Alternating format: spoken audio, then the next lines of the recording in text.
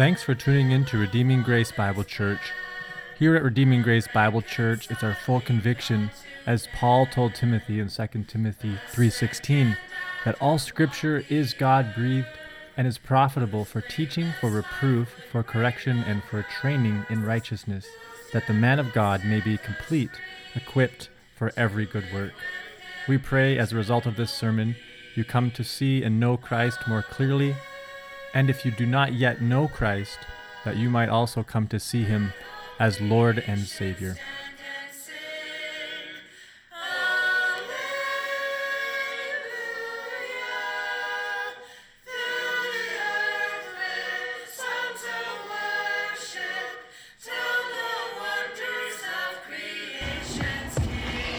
First Samuel 13, and we'll read the chapter in its entirety. Saul lived for 1 year, then became king. And when he had reigned for 2 years over Israel, Saul chose 3,000 men of Israel. 2,000 were with Saul in Michmash and the hill country of Bethel, and 1,000 were with Jonathan in Gibeah of Benjamin. The rest of the people he sent home, every man to his tent. Jonathan defeated the garrison of the Philistines that was at Gibeah, and the Philistines heard of it. And Saul blew the trumpet throughout all the land, saying, "Let the Hebrews hear." And all Israel heard it, said that Saul had defeated the garrison of the Philistines, and also that Israel had become a stench to the Philistines. And the people were called out to join Saul at Gilgal. And the Philistines mustered to fight with Israel 30,000 chariots and 6,000 horsemen and troops, like the sand on the seashore in multitude. They came up and encamped in Michmash, to the east of Beth-aven. When the men of Israel saw that they were in trouble, for the people were hard-pressed, the people hid themselves in caves and in holes and in rocks and in the tombs and in cisterns, and some Hebrews across the fords of the Jordan to the land of Gad and Gilead. Saul was still at Gilgal, and all the people following him trembling. He waited 7 days, the time appointed by Samuel, but Samuel did not come to Gilgal, and the people were scattering from him. So Saul said, "Bring the burnt offering here to me, and the peace offerings." And he offered the burnt offering. As soon as he had finished offering the burnt offering, behold, Samuel came. And Saul went out to meet him and greeted him. Samuel said, "What have you done?"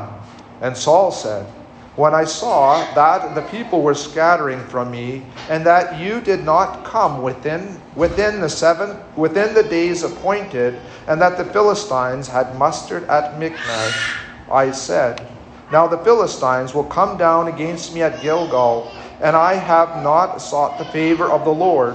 So I forced myself and offered the burnt offering." And Samuel said to Saul, "You have done foolishly.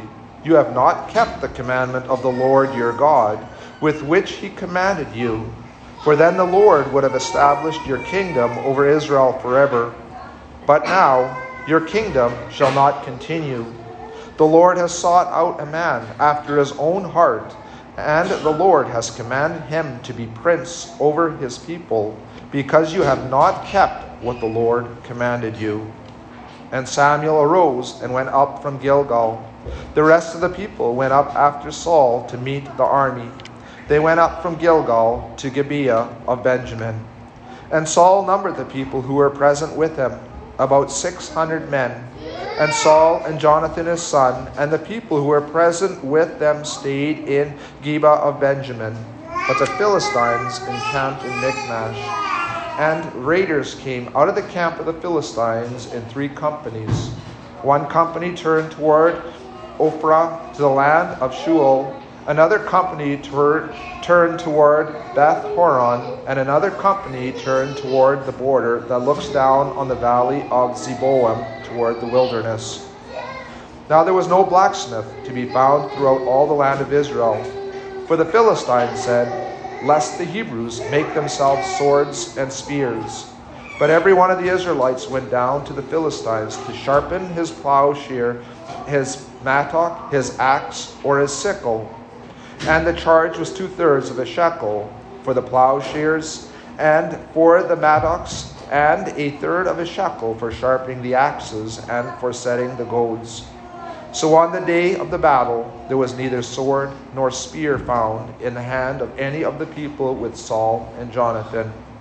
But Saul and Jonathan his son had them, and the garrison of the Philistines went out to the pass of Michmash.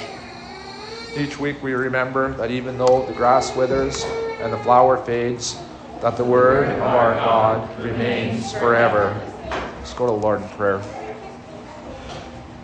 Dear Heavenly and Gracious Father, thank you, Lord, for giving us your word. And even as we read this morning out of the account of 1 Samuel, Lord, we just thank you for your word and just the account, Lord, of who you are and that you are to be revered and praised. And Lord, as Pastor Aaron brings your word this morning, Lord, we just pray that you would just open up our hearts, Lord, that you would just cause our faith, Lord, just to grow, that we might just realize our utter dependence upon you, Lord, and even through the preaching of your word, you would just grant in us just a daily awareness of our need for you, and that our lives may just grow, Lord, in obedience to you, just to walking in the light of your word, walking, Lord, just giving you glory and honor and praise.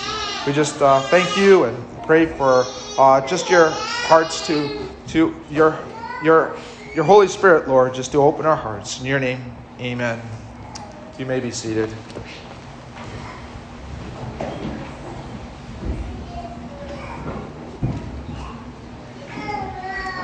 All right, thank you, David.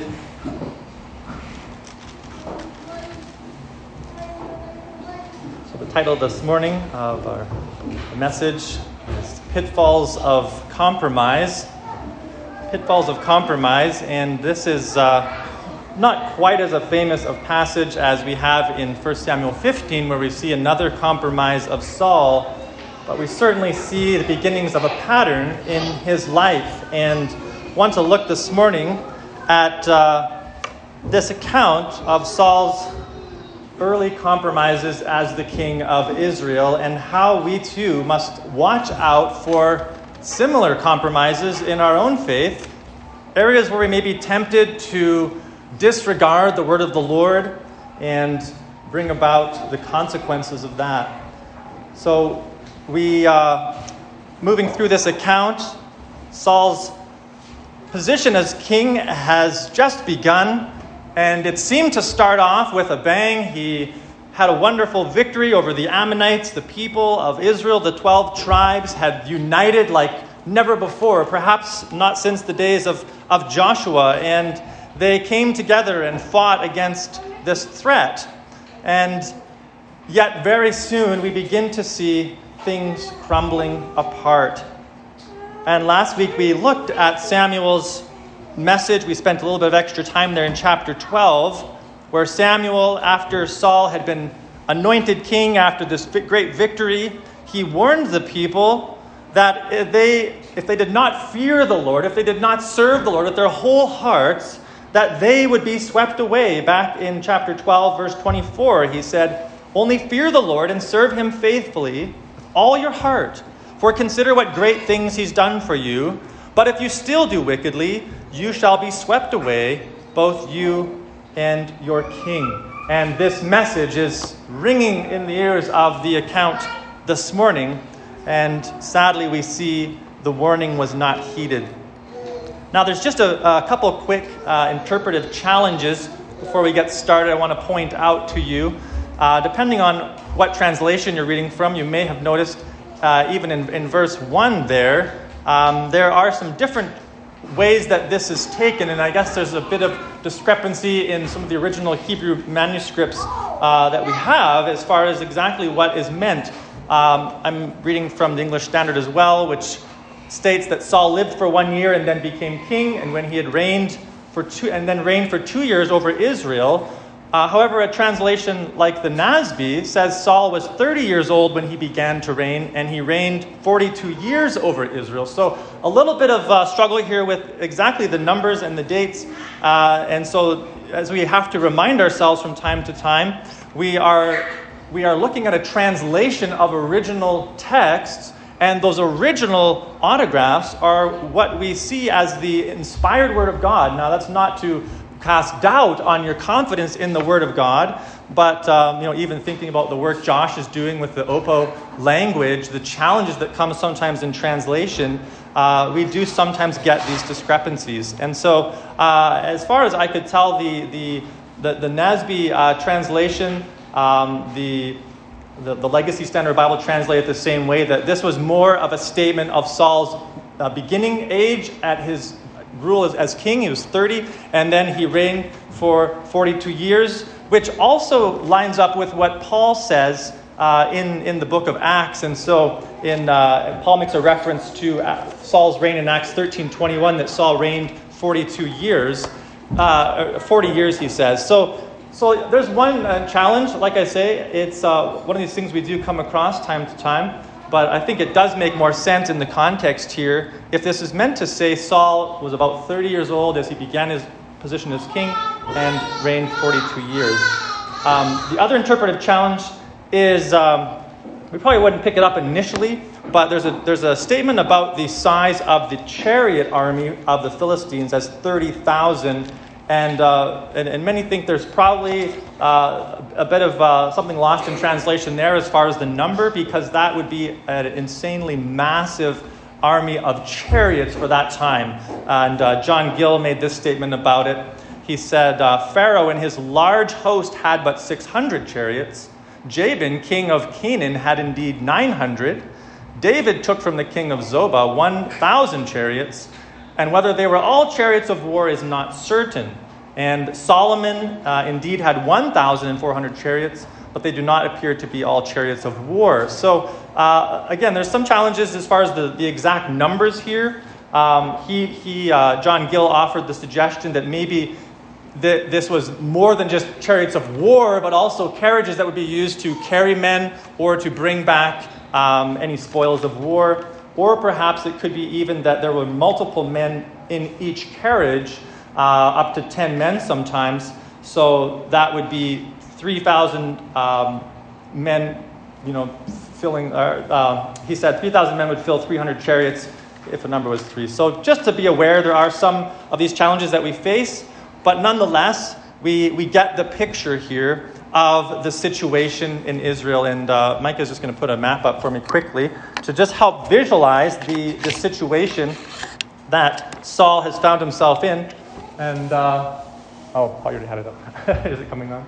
So just a map to kind of visualize. We have this description of the situation. So we're told that Saul is in Gilgal, and this was the place where Samuel had crowned him as king, and he's there with his standing army that he has appointed. So we're told that he appointed 3,000 men from the original 300,000.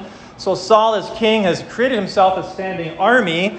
Jonathan has taken 1,000 of them a little distance from Gilgal. And so we have just a quick picture. I have this fancy little laser pointer thing, which all the kids will like. So here is Gilgal, and we have the Philistia over here. So they just finished defeating the Ammonites up here, this attack from on Jabesh Gilead, which is right there. So now they're back at Gilgal, and there is they've taken out a garrison. We're told Jonathan took out a garrison at Gibeah, or Gibeah. Well, there's Gibeah, and then there's Geba, something like that. So now the Philistines are angry, and they're coming in. We're told that they camp in Michmash. They send out raiders out to Beth Horon, out to Orpha, and down into the wilderness area. So there's raiders coming in, and Saul is sitting here in Gilgal. Thanks, Micah. That's good. So just a little bit of a visual to help you see kind of the situation that Saul has backed himself into. And as Jonathan takes out the garrison at Geba, I'll just say Geba, I'm probably pronouncing these names terribly wrong, it has the effect of basically throwing a rock into a hornet's nest. I don't know how many of you have thrown a rock into a hornet's nest. I'm sure one time or another we've all had that opportunity, and you see the immediate effect as the hornets come swarming out, and they come to attack whatever has disturbed the hive. And that's exactly the effect that is taking place here. Jonathan takes out the garrison. Some believe it wasn't the whole garrison, but maybe a leader of the garrison. Either way, obviously it has this avalanche effect. As this garrison falls, it sets in motion this avalanche of Philistine armies coming against Israel. And Saul has disbanded his massive army of 300,000 from the fight against the Ammonites. Now, what we find is Israel's response is one of desperation. This huge horde of Philistines, they are trained for war. They have a well-experienced army. They're well-equipped with weapons and armor. They have horses. There are chariots. And they are now mounting their forces against Israel because Israel had, in their moment of courage, taken out this garrison. And so we have this desperate situation. The people of Israel are disbanding. They're fleeing away. They're hiding in caves. They're hiding in wells and cisterns and tombs. And they're crossing the Jordan River to get as far away as they can from the battle that is about to take place. And not only that, to make matters worse, we're told at the end of the passage that the Philistines had restricted the Israelites from forging weapons. They were not allowed to have blacksmiths and forge weapons for themselves. You know, and we are constantly battling our government with gun laws and gun restrictions, the ability to bear arms. And here, the Philistines had put in blacksmith restrictions, and they weren't even allowing them to sharpen their own tools for farming. They had to come to the Philistines to get their farming equipment sharpened and pay top dollar for it. All of this to keep the Israelite people subdued. So we get this obviously hopeless-looking situation, and right in the middle of all of this chaos and all of these threats around the nation of Israel, it almost has the idea of some of you this summer having battled wildfires, where you are just finished extinguishing one flame on this side of the property, and then you turn around and another flame has started over here, and you have to shift everything over and begin extinguishing that flame, and no sooner is that one out than one starts on the other side. And this is sort of the picture of Israel. They are surrounded by nations that hate them, that feel angry that they have been dispossessed from their land, and so they spend so much time trying to war against these nations. And right in the middle of this whole scene of hopelessness and threat, we have Saul's compromise. Saul is supposed to wait there from, we know back in even 1 Samuel 10, there was a mention of when Saul goes to Gilgal, 10 verse 8, he was to wait 7 days for Samuel to come and offer the sacrifice. Now, if that's the timing's a little bit difficult to exactly know how many days had passed. Is that the same command that Samuel gave there that we're seeing disobeyed here? Did Samuel repeat that command at this time? Is a little difficult to say. But obviously Saul knew he was supposed to wait for Samuel to come and offer the sacrifice. The sacrifice which only the high priest was lawfully supposed to offer to God. But Saul begins to panic. He sees his men disbanding. His army is dwindling. They're running and hiding. They're retreating. The people that are with him, we're told, they're literally shaking in their armor at the threat of the Philistines gathering around. And so Saul goes ahead prematurely and offers the sacrifice that Samuel was going to. And in this sacrifice, we clearly see that God is not looking for our sincerity or our innovation or our ingenuity. God is looking for undivided obedience to his word at all times. God is not interested in our well-meaning sincerity or our innovations. He wants his people undivided obedience to his word. And it's at this point that Saul compromises and disregards the Lord's word through the prophet Samuel. Furthermore, we know that he was not lawfully supposed to offer this sacrifice, so he's setting himself up as a sort of priest, though he has not been appointed. He's not from the tribe of Levi. He's from the tribe of Benjamin. And even the message that Samuel had just proclaimed to the Israelites also would have applied here. That God requires the people of Israel to fear the Lord and serve him faithfully with your whole heart. And it's at this point we find Saul himself compromise the word. And as the narrative continues from this point in 1 Samuel, what we'll see is what begins as a whisper of compromise in Saul's life rises to a deafening scream over his reign. This is, we may think, well, this seems like kind of a small thing. It seems, like he was trying to do what he thought was right. But this compromise, this divided heart, begins to manifest itself more and more clearly as we see Saul's reign continue. And you could just imagine, no sooner did Saul offer this sacrifice, does Samuel arrive onto the scene? We may think, well, was Samuel testing Saul? Was this set up as a test to see what he would do? But nonetheless, Samuel comes and he asks this probing question. You can almost hear the seriousness in the voice of Samuel as he approaches Saul. Saul is feeling pretty good about himself. He comes and he's ready to greet Samuel. The word actually means even bless Samuel. He's assuming that what he has done is actually good. And Samuel asks this probing question, "What have you done?" Now, as we look at this morning, Saul's response to Samuel in this compromise, I want to just identify a few pitfalls that I think are threats to all of us that may tempt us to compromise the Word of God, compromise our obedience to the Word of God. The pitfalls that Saul expresses in his response to Samuel. First of all, we see the pitfall of self-preservation.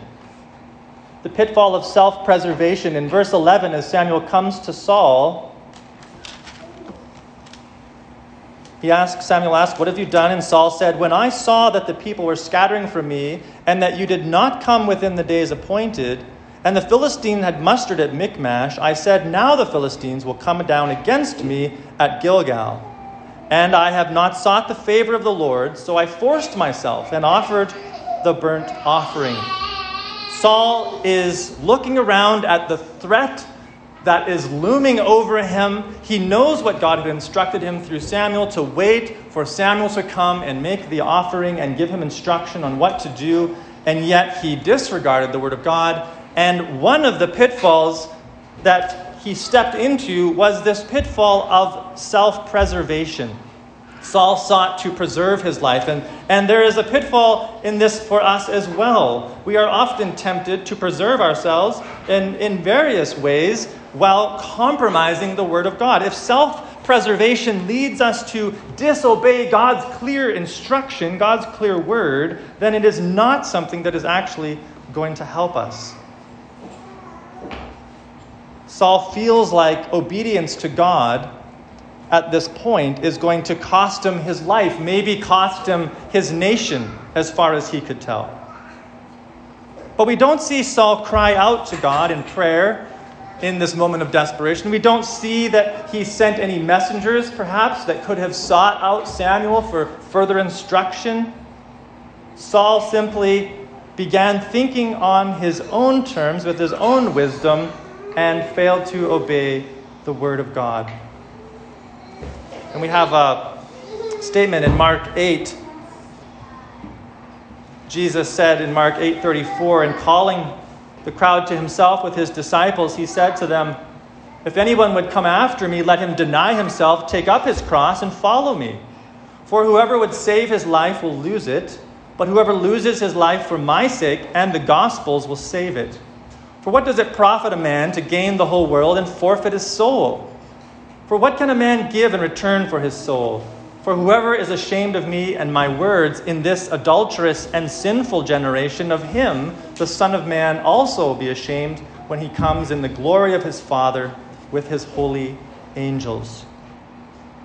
We see throughout the Scriptures, God is not interested in us coming up with our own ways to preserve ourselves. He's interested in us wholeheartedly serving Him, walking in obedience to His command, and trusting Him to sustain us and to carry us through. And we live in an age where the Bible is seen as hate speech, hateful writing.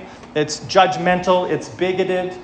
We see not only throughout the world where Christians are literally losing their lives because of their profession of faith in Christ, but even here in the Western nations, more and more as hostility grows, Christians are having to choose between their job and their faith, compromising the Word of God.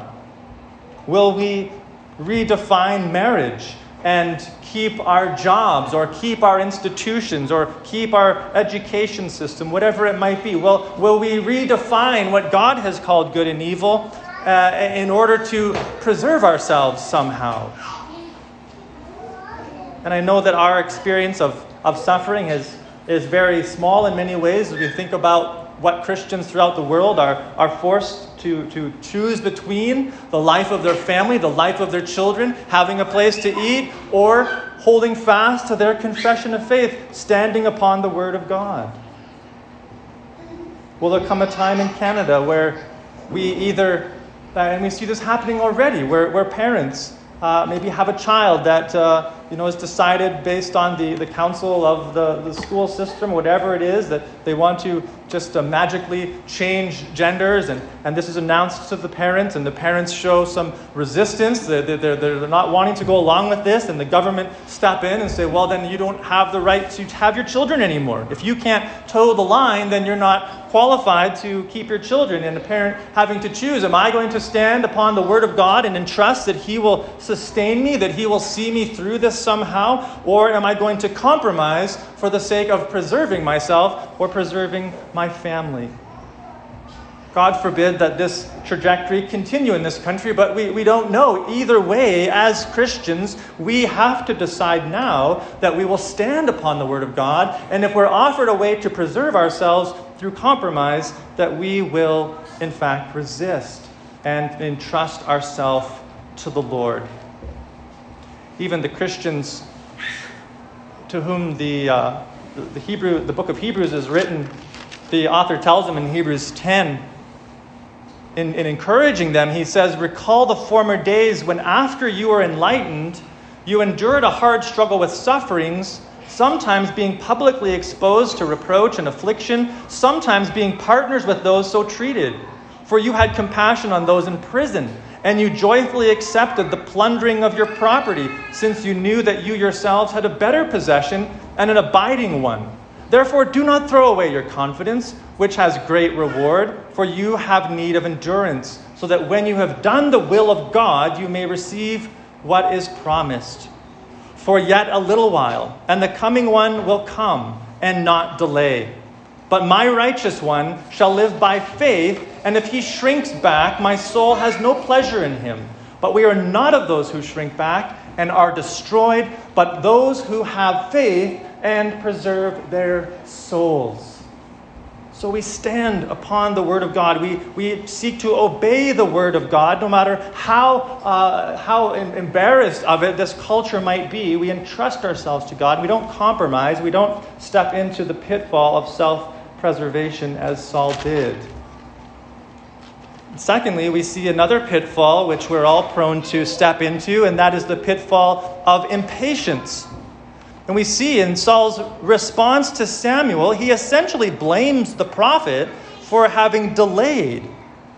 He says, as I looked around and I saw all of these threats coming against me, he said, and that you did not come within the appointed days.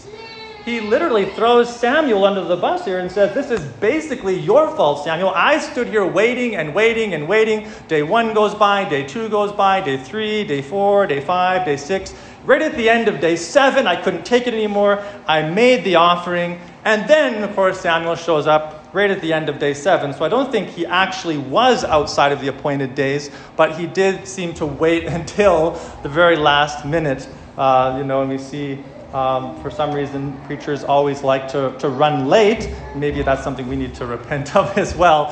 But for whatever reason, Samuel was delayed. And the excuse for Saul's compromise he gives was that really of impatience.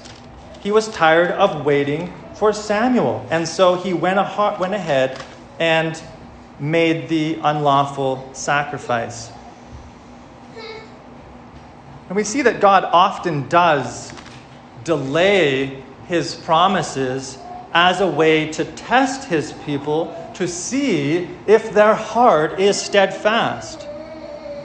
Think of Noah having received the promise of judgment coming through the means of rain, the earth being flooded like no one had ever seen before, and God saying he's going to destroy everything, and that Noah is to build this ark through which the animals would be preserved, and he and his family as a remnant of mankind. And yet, for many years, Noah is laboring to build this ark. Some estimate as high as 75 years it took him to build the ark as he labored from the time God gave him the command, and even longer between the time that the animals came and everything was ready and the rains actually came. And yet Noah remained steadfast. Or Abraham, who was promised an offspring. He was promised a son through Sarah. And yet it wasn't until 25 years had passed before Abraham saw the fulfillment of that promise. You see, sometimes God calls us as his people to patiently endure, and it's in the patient endurance that we learn to depend upon him, and we have to avoid this pitfall of growing impatient with the Lord and thereby compromising his word. Peter warns of this as well in 2 Peter 3:3. He says that in the last days, scoffers will come and they will say, "Where is Jesus? Where is his appearing? You Christians, you're talking about this return of the Messiah. Well, where is he?" And there's this sense of mocking. And Christians are tempted to say, well, maybe he's not coming. Maybe this is all a fabricated story. Maybe we're here spending our lives for the King who's not even coming back for us. And there can be this danger of growing impatient with the timing of the Lord. Or perhaps we are praying for a lost loved one, and we've prayed for weeks and months and years, and it seems to us that the Lord is slow to answer our request, and we're tempted to just give up, to just why bother praying for things at all? We're called to be steadfast. We're called to patiently endure and avoid this pitfall of impatience that Saul stepped into and compromised the word of God. Something that strikes us as we look at the thousands of years of history here, through which God is carrying out his plan of redemption, carrying out his plan to bring Christ into the world. It's thousands and thousands of years. And we would think, okay, maybe do all of this within, maybe 500 years would be reasonable. But really waiting, 6,000 years we're now into this roughly, and still waiting for the fulfillment of God's word in its fullness and the glorification of all things, the deliverance of the earth. And as a people, we especially in our modern day are an impatient people. We want faster internet and microwaves that will heat things faster, and cars that get us there faster, and we want everything immediately and quickly, and the idea of waiting can sometimes be very foreign to us. But let us not, because of our impatience, compromise what God has clearly called us to as his people. Thirdly, there's another pitfall that Saul steps into that we also need to avoid, so that we do not find ourselves compromising the word of God, is the pitfall of, we could call it the sincerity fallacy. The sincerity fallacy, which is the idea that simply because I am sincere, that God will receive my work or my act of service. simply being sincere is all that God is really looking for. And what Saul wanted seems to be a good thing. He realizes that he's in danger from the enemies around him, and he wants the blessing of God. He wants the blessing of the Jehovah. He's not bowing down to an idol. He's not making an offering to a pagan god. His desire seems good, but he compromises because he assumes that his sincerity is all that God is really looking for. But what God is looking for is not simply sincerity, but obedience to his word, to trust him at what he had said.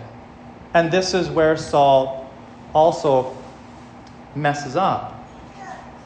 Today, many Christians seem to have this same notion that as long as somebody is sincere in what they are doing, that God will accept it, God will receive it. And we see all kinds of strange things brought into the worship of the church from components of worship that we don't find either historically in the church or biblically. And we just assume that because God is looking at my sincerity, well, it's okay if we, just disregard the difference between man and woman, and we disregard the clear instructions that God given us for roles in the home or roles in the church, and women can assume the role of pastor just as well as men. And as long as God sees the sincerity of their heart, then he will receive this as something pleasing. But that's simply not the case. That is a fallacy. It's a lie. God desires us to obey him and to trust him.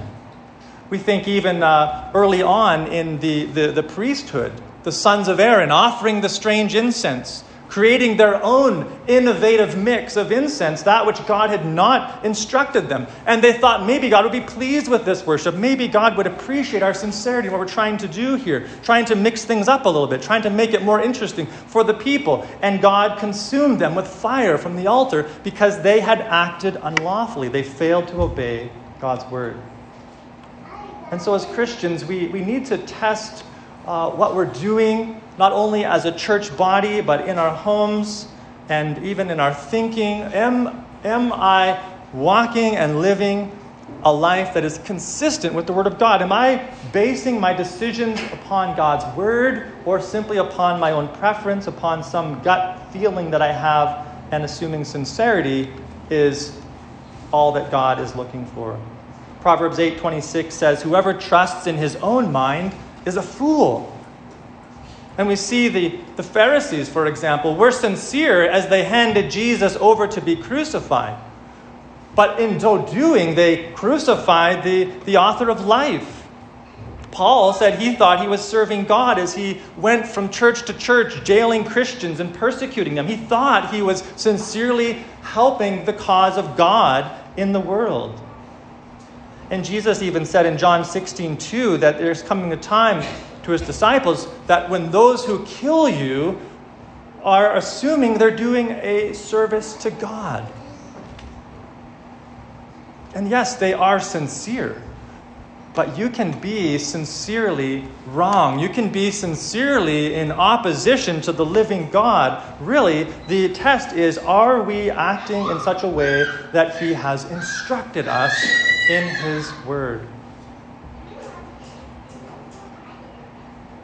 And the final pitfall this morning that I want to look at is the pitfall, we could say, of ritualism, which Saul also seems to have this misunderstanding of why it is the offerings are made.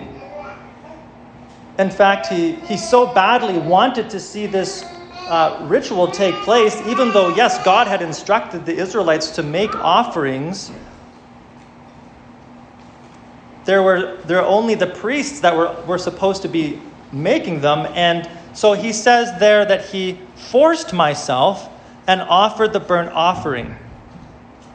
Saul, knowing what Samuel had said, knowing his limitations, forced himself, which already implies he knew that what he was doing was unlawful, but he had this notion, and we'll see this again in the life of Saul, this notion that it's simply the outward act, the sacrifice itself had some sort of maybe mystical power to appease God or to earn God's favor, or somehow that in so doing he would gain for himself certain victory over the Philistines. He completely missed the point, and this comes through, if you just flip over for a moment to Samuel 15. Of course, we'll look at this in greater detail, but this famous response when Saul, in a different way, confuses God's desire in sacrifice.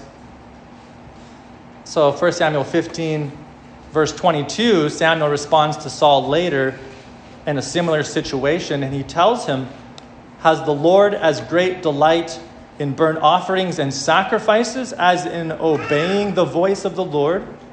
Behold, to obey is better than sacrifice, and to listen than the fat of rams. For rebellion is as the sin of divination, and presumption is as iniquity and idolatry. Because you have rejected the word of the Lord, he has also rejected you from being king."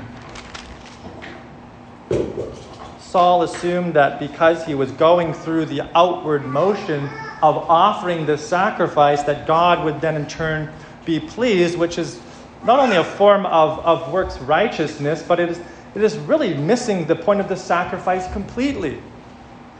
The animal sacrifices in the Old Testament did nothing to actually atone for sin. They were powerless to remove the debt of sin. They were simply a pointer to what Christ would do upon the cross for our sin. And so they are simply an expression of faith to God, a way of these Old Testament believers to express their trust in the promises of God and in the Word of God. And yet it is always, God says, about the heart. He's not interested in merely animals being slaughtered and burnt in His name. He desires obedience from the heart, and this also is an ongoing point of confusion, a pitfall for the people of God. Jesus would rebuke the religious leaders in Matthew 15:6. He says, "So for the sake of your tradition you have made void the word of God, you hypocrites. Well did Isaiah prophesy of you when he said, 'This people honors me with their lips, but their heart is far from me. In vain do they worship me, teaching as doctrines the commandments of men.'" And we see that this idea of just a ritualistic worship to God that is disconnected from a heart of faith, a heart that trusts the Lord, that fears the Lord, as Samuel had said, is all that God is looking for. It's simply not true. And Jesus exposed it, and Samuel's exposing it here in Saul's life. And we too must guard ourselves against this. While it's important that there is outward evidences of our faith, that we are gathering together as the saints, not forsaking the assembling of ourselves together.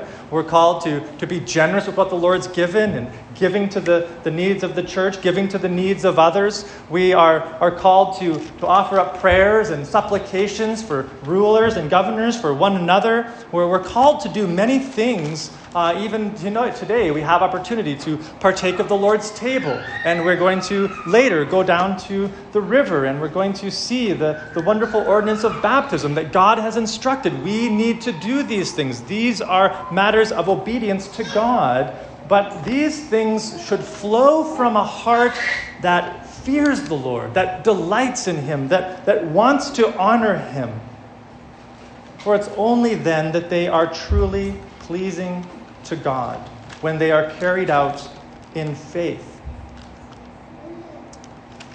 So we too need to guard our hearts against these same pitfalls that Saul had fallen into, the pitfall of self-preservation or impatience or a misplaced understanding of sincerity or of some form of ritualism that somehow is going to please God, and all the while compromising His word. We seek to obey His word by the power of the Holy Spirit.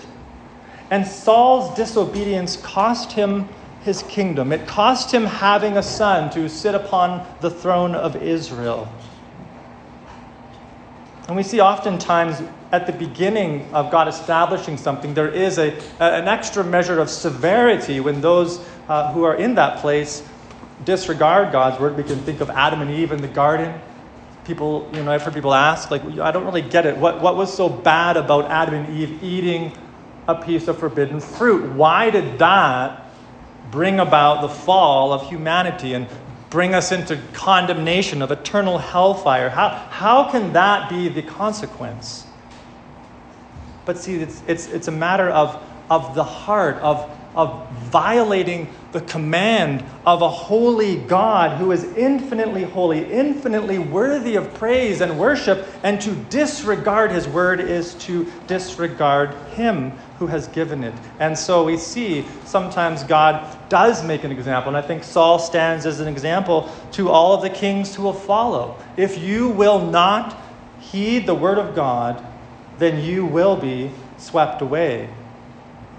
We see even in the New Testament, Ananias and Sapphira lying to the Holy Spirit, lying about how much they had given, and they are struck dead immediately. And we don't see that same severity always throughout the New Testament as far as temporal consequences, but God certainly is just in these things because he is infinitely holy, and the consequence coming eternally for all those who compromise the word is far greater than even the temporal consequences.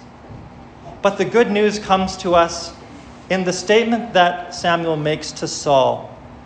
Yes, Saul has failed. Yes, Saul's kingdom is going to come to an end, his rule as king. But God has sought after a man after his own heart, whom he will establish as king. And in this we have this promise of a deliverer, promise of one who will come, who will walk in obedience to God's word. And in a sense, we say, yes, that's pointing forward to David, who is the man after God's own heart, that God himself will establish. But as we all know, David certainly was not fully innocent in his life. He also fell into various pits. But something that we see not only in this is the pointing forward to the one whom with God is well pleased, this prince of the people, this man after God's own heart. We find it points us forward to Christ, who would come from the line of David, come as the perfect King of Israel, the one who never disobeyed the word of God, who never compromised the word of God for any of these pitfalls. Jesus Christ, the righteous one. Then going, and instead of preserving himself, Jesus willingly gives himself upon the cross for our sins and is raised on the third day. And this entire failure of Saul in turn points us forward to Christ, who would come and succeed where all the kings of Israel fail. Jesus succeeds and offers himself as the perfect sacrifice for our sins. And sadly, we don't see Saul repent at Samuel's rebuke. We don't see any deep sense of remorse, for certainly if he had repented and acknowledged his sin, he would have found God to be a gracious and forgiving God. And Matthew Henry made this statement about Saul's lack of repentance. He said that when he was charged with disobedience, he justified himself in what he had done and gave no sign at all of repentance for it. It is not sinning that ruins men, but sinning and not repenting, falling and not getting up, Matthew Henry says. And so while there's a sense in which we look at this and we say, well, I have fallen into all of these pitfalls. I have fallen short in so many ways. Even this past week, I can see ways in which I have been tempted or have compromised the clear word of God. And so our response doesn't need to be despair, but to come before the Lord with humility, come before the Lord with repentance and brokenness and saying, God, I have violated your word. I have failed. I have fallen short. And setting our eyes upon Christ, the sinless one, the one with whom God is well pleased, the man after his own heart, and trusting that his finished work on the cross is the means of our forgiveness, and then rising up in the strength of his Spirit to begin walking in obedience to the Lord and not compromising when we are faced with these various temptations. I'll leave you with Hebrews 10:5. It says, "Consequently, when Christ came into the world, he said, 'Sacrifices and offerings you have not desired, but a body you have prepared for me. In burnt offerings and sin offerings you have taken no pleasure.' Then I said, 'Behold, I have come to do your will, O God, as it is written of me in the scroll of the book.'" And Christ freely offers himself as our perfect substitute. And so we'll pray as we close, and we will have opportunity to remember the body broken and the blood shed as we come to the table together. The once-for-all sacrifice that Jesus himself gave for all those who trust in him, who repent of their sin and believe upon him, putting on this covenant sign of baptism as an indication that I belong to Christ. I identify with him. I hide myself in his death and resurrection.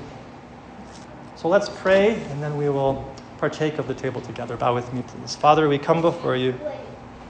And Lord, we know that in these accounts there is a sense in which it's so easy to point a finger, to look at the shortfalls and failures of others. But Lord, I pray that you would keep us from, Lord, failing to see the three fingers that are pointing back at us, Lord. That we would realize that we all, like sheep, have gone astray. Lord, that we have all at various times in various ways compromised your word. We have found ourselves sinking down into a pit of despair, stuck in the mire. And God, it's you who, by your grace, have called us. You have come in the flesh, in the person of Christ. You have lived and succeeded where every man, every king, every ruler had previously failed, and then willingly went to make atonement for our sin. And so we give you thanks and praise. I do pray you grant us a heart of humility before you, a heart that fears you, Lord. Give our children great boldness in a day that they may be called to sacrifice much for the sake of Christ. Would you give them the courage and the heart to stand strong? Help us as parents to equip them, as grandparents, Lord. Pray for the young folks as well, Lord, maybe finding themselves in a season of waiting, of impatience, of uncertainty, of what's next, what to do. God, may they rest in you. May their heart not become divided or be tempted to compromise, but to hold fast to you. We thank you for the cup and for the bread, Lord, for all that it means as we consider Christ this morning together. And so we pray your blessing upon it, and this I ask in Jesus' name. Amen. Thank you for tuning in to this sermon preached at Redeeming Grace Bible Church. If you would like to find out more about Redeeming Grace Bible Church or find other sermons and resources, please visit us online at www.redeeminggracechurch.ca. And we pray that the Lord bless you and keep you, the Lord make his face to shine upon you and be gracious to you, that the Lord lift up his countenance upon you and give you peace.